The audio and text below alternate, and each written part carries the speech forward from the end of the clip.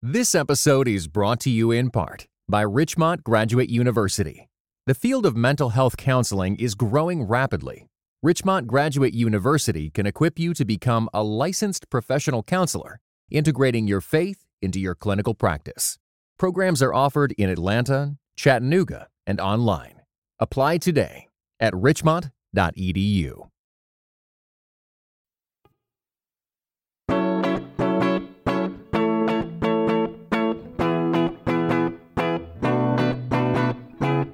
You're listening to Seeing and Believing, a film and television podcast that searches for the sacred on screen. I'm Wade Bearden. And I'm Kevin McClemathan, and I have to say, Wade, I'm a little bit at a loss right now because I was going to ask you for your best cartoonish Italian accents to kick off this week's episode, but we just had a unexpectedly deep talk about stereotyping and whether or not it would be offensive before we hit record. So now I don't really know what to do with myself. I'm completely at sea. We don't want to be offensive to anyone, so we're going to go ahead and put those Italian stereotypes aside for this episode. Is it okay if I still wear this cardboard mustache that I cut out of the frozen pizza box that I had for dinner tonight? I mean, it's okay as long as I can continue to wear this hair wig I made out of spaghetti. Horrifying. I'm glad this is an audio-only format. Listeners, today we are reviewing the new film from Pixar. It's directed by Enrico Casarosa, and it's called Luca. Yeah, it's going to be a great episode on episode 294 of Seeing and Believing. Mother of pearl. You live up here? Yeah, me and my dad. He's not even here a whole lot, so I pretty much just do whatever I want. Isn't it dangerous? Yeah, it's the best. Everything good is above the surface. Like, what else? Air! Gravity, also known as falling! The sky, clouds, the sun. Whoa, don't look at it. Just kidding. Definitely look at it. Listeners, we are here with episode 294, and Kevin, I think the best part of our episodes every single week is not our just in-depth reviews, our intellectual masterpieces of conversations, but our intros, and that's where I have the most fun, and hopefully we didn't offend anyone today. I don't think I think we stayed on the right side of being offensive, but I don't know, Wade. I'm gonna have to spend a lot of time unpacking the image of you with spaghetti hair. Yeah. In therapy. That's gonna take me a while to kind of erase from my mind's eye. So I apologize to any listeners who might be facing the same fate. Wade's hair based on a horror film coming from A24, spaghetti hair. Well, listeners, we are here. We're going to be reviewing Luca in just a moment. I want to talk for a bit about our Patreon campaign. You listeners support us, and we are just so thankful that you do that. We have a newer Patreon supporter, James Hutton, and we've mentioned him in the podcast before, but he actually has just sent in his request review. So he's at this donation level where he can actually request a review on the show. That's for $10 and up. And I'm really excited about the film that we're going to review on his behalf because he's asked us to review the 1999 film from Paul Thomas Anderson, Magnolia. Kevin, we haven't reviewed that on the show. I feel like we've briefly mentioned it, but that's going to be a good conversation. Yeah, I'm looking forward to revisiting that movie. I haven't seen it since my initial watch, I don't know, maybe like 10 or 15 years ago. So it's one that, it's the thing that put Paul Thomas Anderson on the map for a lot of people. And it seems like it'll be a good one for conversation on the episode. So definitely, listeners and James especially, keep an eye out for that episode in the near future. Yeah, so that's going to be good. Thanks, James, for that. And we've got some other listener recommendations coming here over the next couple of months. So that's going to be exciting. You can support us by going to patreon.com/seeing_believing_podcast, a number of different donation levels. One of those is the $5 level. You don't get your own review every year, but you get some other perks. And Kevin, I was thinking about this today as I was making the spaghetti noodles. What could someone buy? What could someone buy for $5? $5, man. I blew my cardboard Italian mustache idea, so now I don't know. I'm gonna have to go through this archive of things I have that cost $5. But I don't know. I feel like $5 would probably be good enough for eye toothbrushes. Like if you really have some of that gunk in your eyes or something that just really is tenacious, Q-tips and cotton balls just don't do the job, then a small little toothbrush meant for just getting the finer hairs of your eyelids seems like a good use of $5 if that's the sort of thing that plagues you often. Yeah, Man, I don't know about that one, Wade. That is borderline. I don't mix that one up with the steel brush, because then you'll need an operation that will cost more than $5. But if you would like to become a Patreon supporter, you can head on over to patreon.com/seeing_believing_podcast. We're going to jump into our review for today's episode.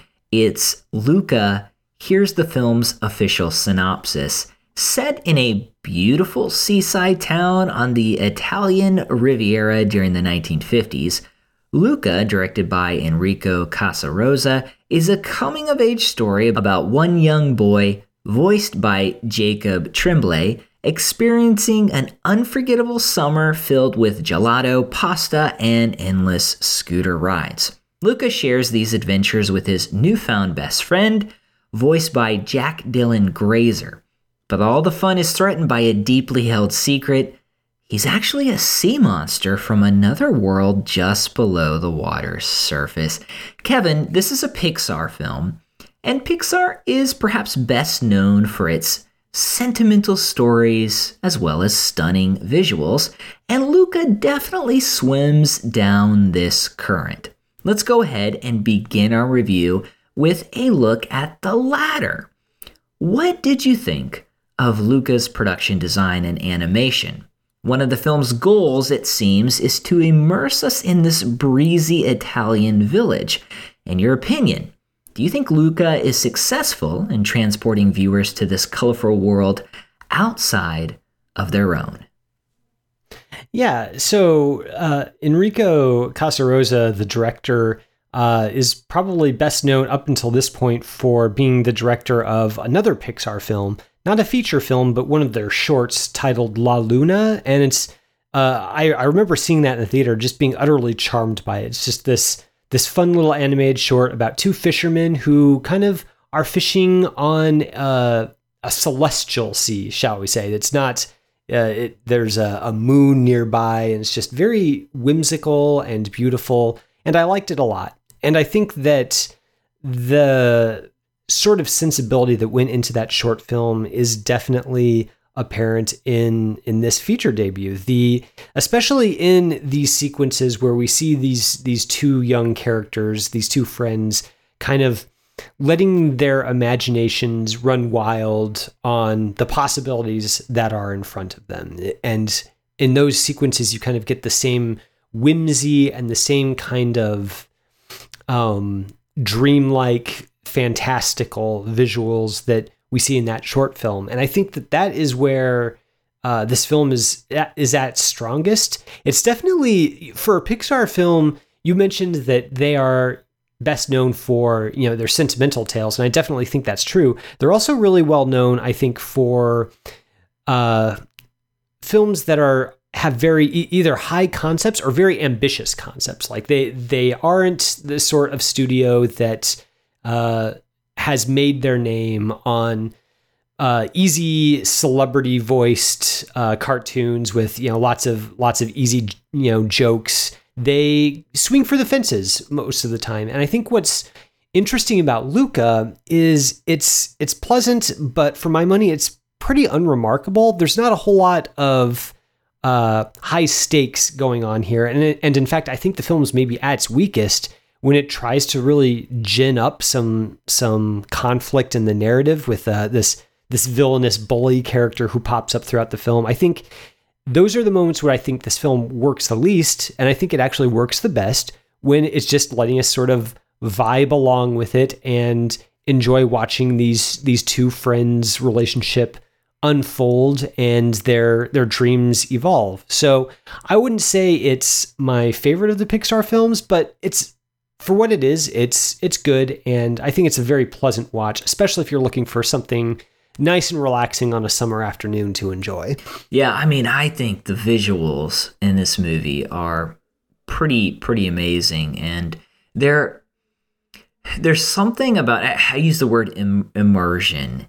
There's something about a film like this based in a specific locale that's just almost pulling you into this environment. I want to go visit this village. If this village were real, I would love to plan a vacation here. It's just idyllic, and I love the contrast between the world below the surface, which is not a terrible place. It's just pretty dark. It's murky. And then we get up to this village. We get up above the surface, and it's just beautiful, and it's bright, and it's ideal. And I love how the animators frame and design this world. And then you mentioned too the sort of storybook animated sequences. These sequences that take place within the minds of the characters. And it does feel like they're in a pop-up book. They're imaginative. These moments are witty. And the characters, interestingly enough, have almost like a puppet-like quality to their design.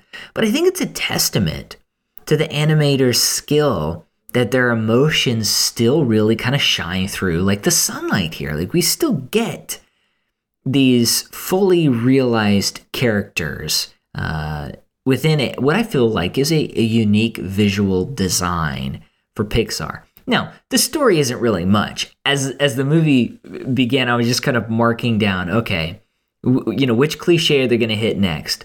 Parents telling their child not to go to the scary world, a child who has big dreams, an aloof father, a grandparent who wants to help this child grow up. You're just kind of checking all of those boxes. But overall, I think the film is pretty fun, and it is, like you said, this kind of nice, easy watch, and for that, I do appreciate it. I've been seeing a lot of comparisons to Studio Ghibli when talking about this film, which I think is interesting, and there's some merit to it, but I don't know that I fully agree with that, simply because this film is so, again, it's so pleasant, and it's very committed to kind of just having that easygoing vibe to it. I think there's a thinness to a lot of it that I kind of wish had been fleshed out a little bit more. So you mentioned at the beginning, kind of ticking off the boxes of, okay, here's the overprotective parents trope, here's the free-spirited friend trope, here's the youngster who has big dreams and is timid and feeling a little bit stifled. Like, all of it's there, and we've seen it all before. And I think that would be, that would be more excusable, I guess, if there had been maybe more effort put into really more fully realizing Luca's surroundings. But we don't really spend enough time in this underwater world to really understand what it is to be a sea monster. We don't really see a whole lot of other sea monsters in this film.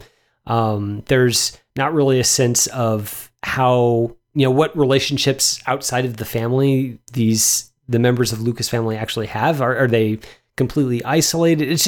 It's not clear. And I think that fleshing that out a little bit more strongly would have in turn fleshed out the stakes of Luca's desire to kind of go to the surface and partake in this wider world. And in doing that, it probably would have completely eliminated the need at all to have this subplot about this triathlon race that the boys are roped into trying to win with a local girl who befriends them, and they're the bully who is constantly dogging their steps. It's just that part feels beside the point. This is a film that's about, trying to fit in, find friendship, explore a wider world, realize your dreams. All of that's here. And that's what's really interesting to me when I watch Luca. The stuff about winning a race feels like it was put there because that's kind of what a screenwriting formula dictates would go there. And it's a whole lot less interesting than what's going on at an emotional level in this film. I like the triathlon stuff. It's just maybe it's just a personal thing, but I like the goal within the overall structure of the plot. And I was thinking it was going to be something kind of aimless. I figured that at the beginning of the movie, the character was going to go to the depths of the sea, which is kind of his punishment. His parents are going to take him there and allow his uncle to take him there. And I thought the film was going to stay there for a little bit, and then we were going to get to some of those other cliche moments. And I wouldn't say that this triathlon race is unique, but it is fun. And I think with a breezy type movie like this, like Luca, I think it works okay. And they add a nice little spin to it. So you got to swim, you got to ride your bike, but then you've got to eat a lot of pasta. And that goes into the cliches that they have around the Italian culture, and that's probably another conversation. But it's a fun way to work with these characters. And the kind of main goal for these individuals on the surface is an opportunity to buy a Vespa, because the Vespa equals the freedom. But then they realize that that's really not exactly what they need. And I think some of the deeper ideas even work here too. It's this idea of we want to be free. These characters want to be free to kind of just do whatever they want. And they actually find a lot of freedom at the end by working within relationships, even being constrained by certain institutions willingly, because that brings about greater joy for them. So it is a movie that's a bit more complicated than it seems at the surface. I don't want to make it sound like it pours everything into those ideas or those themes, but I think they're there. And yeah, I mean, I think it's fun, and I like the race, and I think the conflict at the end, the kind of the big climax of the movie, is weak. It is underdeveloped, and so I would have liked to see something more there, something bigger, a little more impactful there. Yeah, I mean, I don't know if it necessarily needs something bigger or more impactful there, simply because, in a way, so obviously, the big race is the natural climax that they've set up for the story, but to my mind, the real climax, the emotional climax of the film, or at least the moment where the real conflict becomes crystallized and really gets some teeth to it, is an earlier scene, kind of probably at the beginning of the third act, where there's this summary conflict between Luca and Alberto, his friend, that kind of comes to a head, and it results in both of them making choices that seem almost like a point of no return. One of them calls the other one out in a way that is so genuinely hurtful and such a betrayal, but in a way that it's both, you understand both why that choice was made and also how deeply it cuts. And the filmmaking in that moment is really strong. The scene occurs at sunset, so the light is getting dimmer, and we witness the expression of hurt on one character's face as they're sort of backlit by the sun, so they're kind of in shadow, and it's a very effective scene. And I think that's kind of where the heart of the movie is these two characters both wanting somewhat different things out of this new life on the surface and trying to work out where their friendship fits into that jigsaw puzzle. I think that's fascinating, and the moments where the film leans into that are obviously its strongest. The moments where the bully is just kind of being a generic bully feels it just feels like I'm waiting for those parts to end so we can get back to the good stuff. Mm-hmm. Well, I think the end of the movie should have included some of those themes that you talked about in that scene. That was pretty good. I think the conflict, it kind of comes a little quickly at the beginning of that third act, and we need it to be fleshed out a bit. But I think that is the core. That's the emotional heart of the movie. And if the film could have infused that within this big bike race a little bit more, and they do it in a way, I think it would have worked better than it did, because it just kind of comes out of nowhere.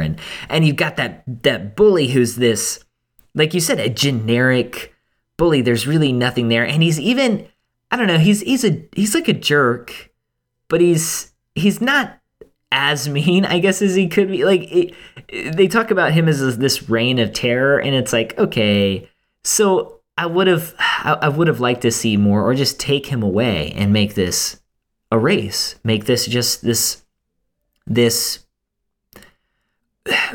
move toward a goal. And I think that could have been done a little bit better. I think some of my favorite sequences are the montages where these characters are exploring life above the surface for the first time. We've got Italian music, or maybe the training montage. I love it. I love a good training montage.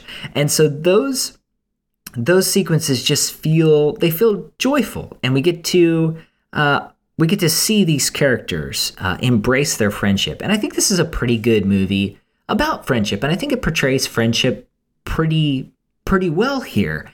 And we get to see two characters kind of work through their issues and work through their competing ideologies or their competing goals.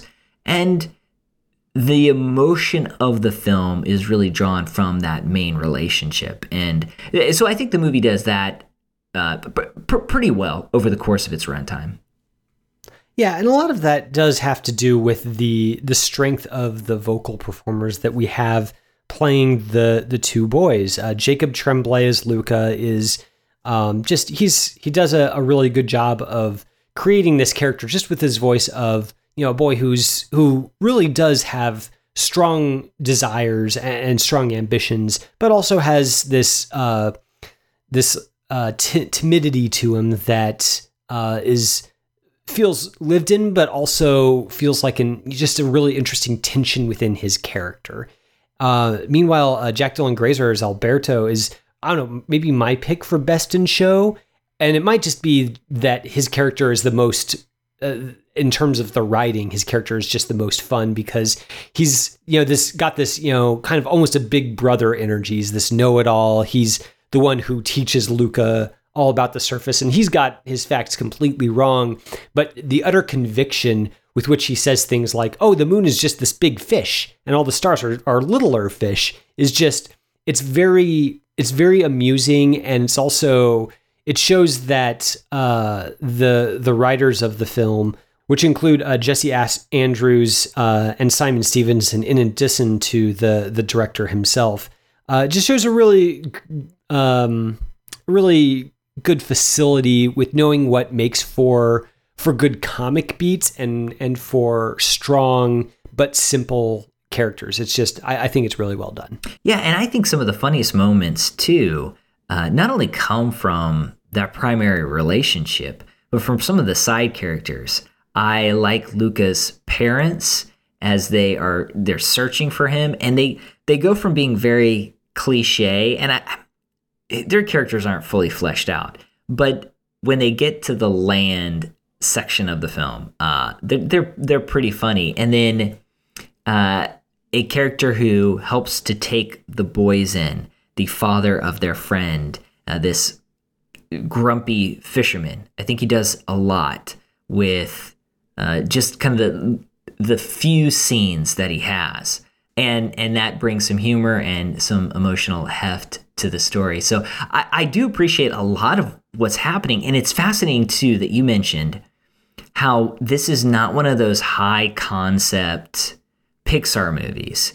And it's certainly not one of their best either. But they are tapping into something that they really don't do too often, a simpler story that concentrates on relationships. And I think I'd be interested in seeing more of that. And then, too, like you said, even if they did scrub out some of the plot and allowed us to just explore with these characters, I think that would be fascinating as well. So I do appreciate what Pixar is doing, even if it doesn't feel as adventurous as some of their previous projects.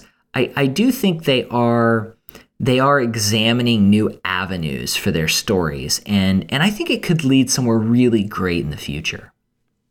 Yeah, well, to go back to the Studio Ghibli comparison, if this film made me think of any Ghibli film, it would probably be My Neighbor Totoro, mostly because Totoro, I think one of its strengths is that it really captures, what it's like, what it feels like to be a kid. Not just, how these particular kids meet the challenges they face, but also just kind of like what it's like to be in a new place and be a kid and kind of just experience a world that's new to you as a child. And I think Totoro just does that in a way that feels both honest. The kids aren't preternaturally smart or witty or clever. They're just little girls, and yet the specificity of the way they interact with the world around them feels whimsical and true. And Totoro, of course, doesn't really have a villain in it. If it has a villain, the villain is cancer. But it's not really. That's not the point. The point is more just as a kid, what's it like to be in this new environment, and kind of what are the little bits of color around the edges of their experience that really fully inform and make that world feel lived in. And I feel like Luca at times really does approach that in the friendship dynamics, the way that these two boys just immediately bond, and then the introduction of the local girl into the relationship, and how that friendship creates tensions in their own friendship. That feels all very, very true again.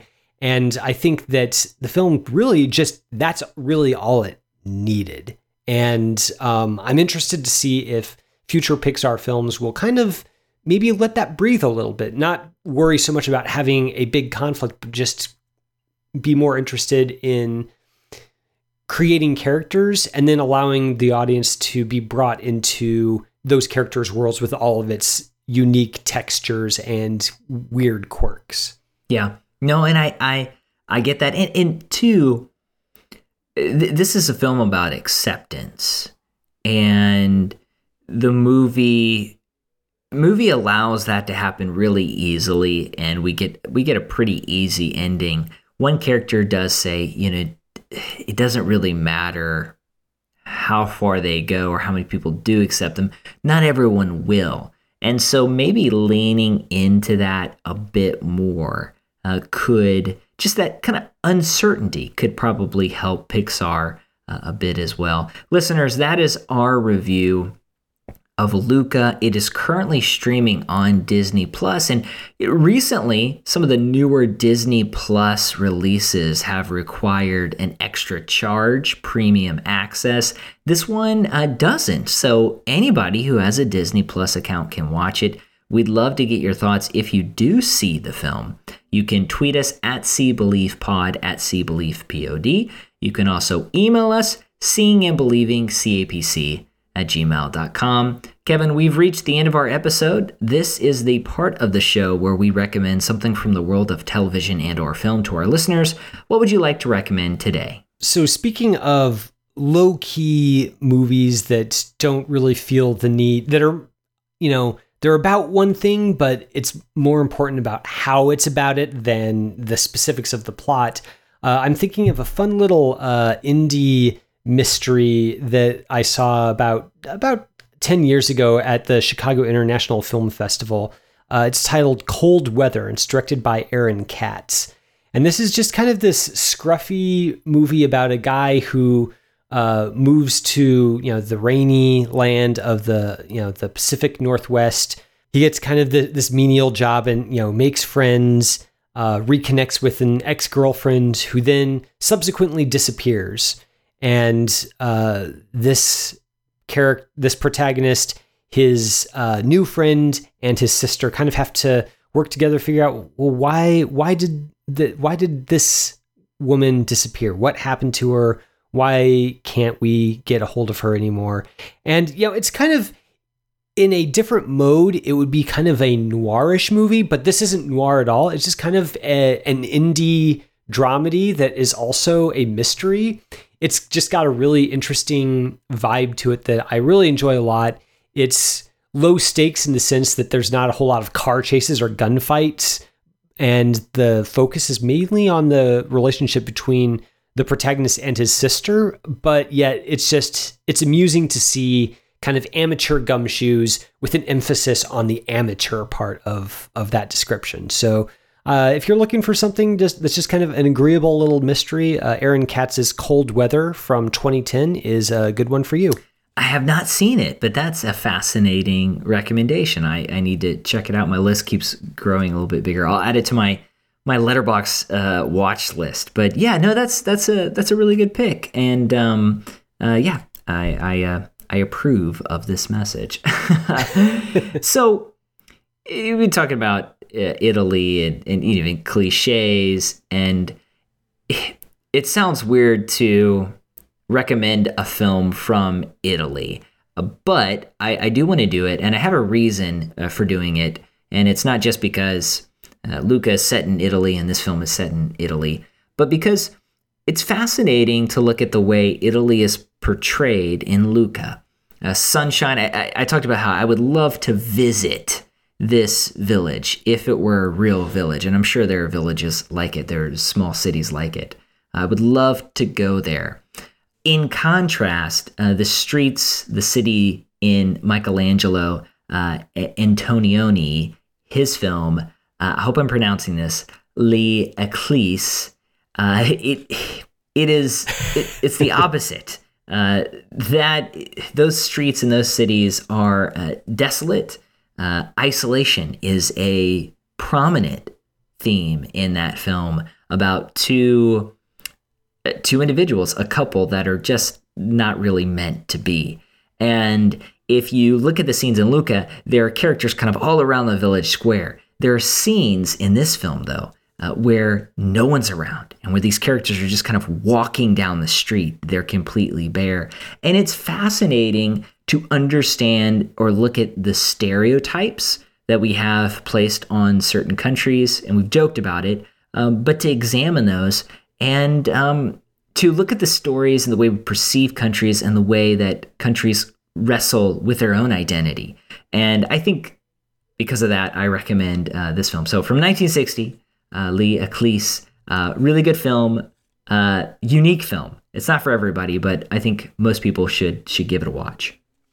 Yeah, Antonioni is actually a big blind spot of mine. I'm trying to think. I may have seen only one of his films, and this isn't one of them for sure. So it sounds really intriguing. I'll have to add that to my list as well, and maybe just have to one of these days just sit down and power through a whole bunch of Antonioni's films, because he is a giant, not just of Italian cinema, but of world cinema. And it's probably a little bit shameful that I'm not as well versed in his work as I should be. So that's a good recommendation. Well, and I don't know if it'd probably be a good idea to power through all of his movies at once. But they're definitely fascinating. And it is fascinating to see just this film and its influence on something like Master of None. There are a number of references in the Netflix television show Master of None, especially season 2. And we talked about that on the show years ago. direct references, and I believe some of the characters watch this film, I think, in one of the scenes. So yeah, it's there. Listeners, we would love to get your thoughts either on our picks or our review of Luca. Once again, you can tweet us at SeeBeliefPod, at SeeBeliefPod. You can also email us, seeingandbelieving, CAPC, at gmail.com. Thank you for listening to this week's episode. It's brought to you by ChristandPopCulture.com. Our producer is Jonathan Clausen, who every week helps us to search for the sacred on screen. I want to let our Patreon listeners know, go ahead and check out our Patreon feed on patreon.com. We've got a review up from Bo Burnham's Inside. His Netflix special just hit recently. So if you are a subscriber, a Patreon supporter, you can check out that episode. For everyone else, we'll see you next time. I'm Wade Beard. My co-host is Kevin McLenithan. And until later, this is Seeing and Believing. We'll see you later. You have been listening to Seeing and Believing, an official production of the Christ and Pop Culture Podcast Network. Please rate and review the show in iTunes and check out our other shows at christandpopculture.com/network. Theme music by Alexander Osborne and Lindsay Miz, used under Creative Commons License 3.0.